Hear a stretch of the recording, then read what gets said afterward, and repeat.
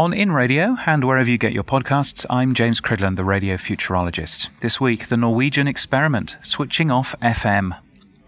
I'm in the cold and snowy environment of Vienna in Austria this week at the world's largest radio conference, Radio Days Europe. 1,600 delegates are here, according to a pull-up poster, and they never lie. Last Sunday, I moderated a special workshop on the Norwegian decision last year to switch off FM. And they've now done that for all national and many local radio stations. And by market share, 95% of all radio listened to is now no longer on FM, but online and on DAB+. Now, DAB+, as you know, is broadcast radio. It's a speaker in a box with an antenna, receiving a signal broadcast from on top of a hill somewhere. There's no SIM card or data plan, but you do need a brand new radio, of course. Online radio is quite different and quite small in comparison. Turning off FM was pretty courageous. The public service broadcaster did it to get more stations on air, moving from 3 national stations to over 10 and saving lots of money in transmission costs. The commercial stations did it to be able to run 8 stations instead of just 1, and a relaxation in content regulation as well. In all, a typical Norwegian has moved from 5 stations on FM to more than 35 on DAB. The last FM transmitters went silent in December, and weekly PPM measurement has been measuring what the audience have been doing. So the special workshop was a way of reporting back to the industry the effect of switching off FM. And the answer is surprisingly little effect. Commercial radio has grown slightly in market share. Public radio has slightly shrunk. Daily radio listening is down by about 10%, but weekly listening year on year appears to have dipped by less than 2%.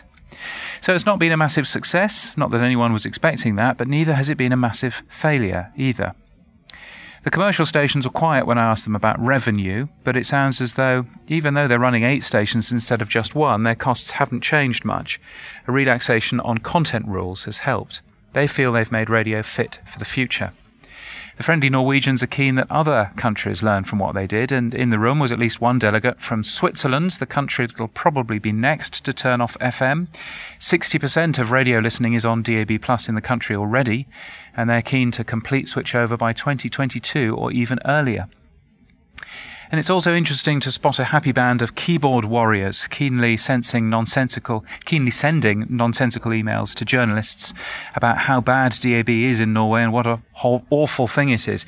It's a lovely thing that radio gets people so emotional. And whether it's HD radio or DAB in the UK, there's something about transmission techniques for radio that works people up. And I'm delighted that people care so much. Meanwhile, wait for May the 17th and we'll get some clarity from the UK, because that's the next release of radio listening from that country, and it'll probably be the survey where digital listening goes above 50% for the first time. That'll be the trigger for digital switchover, say the industry, which isn't entirely true. It'll be instead the trigger for the government to consider it. And after years of the UK radio industry excitedly talking it up, they appear to be keen now to urge caution. Anyway, the Norwegians have put their story online. I think it's on there at radiodso.com. That's radiodso.com. That'll find their website with lots of data and lots of information, and it's worth a read. You can get my weekly newsletter at james.crid.land and daily podcast news at podnews.net. And until next time, keep listening.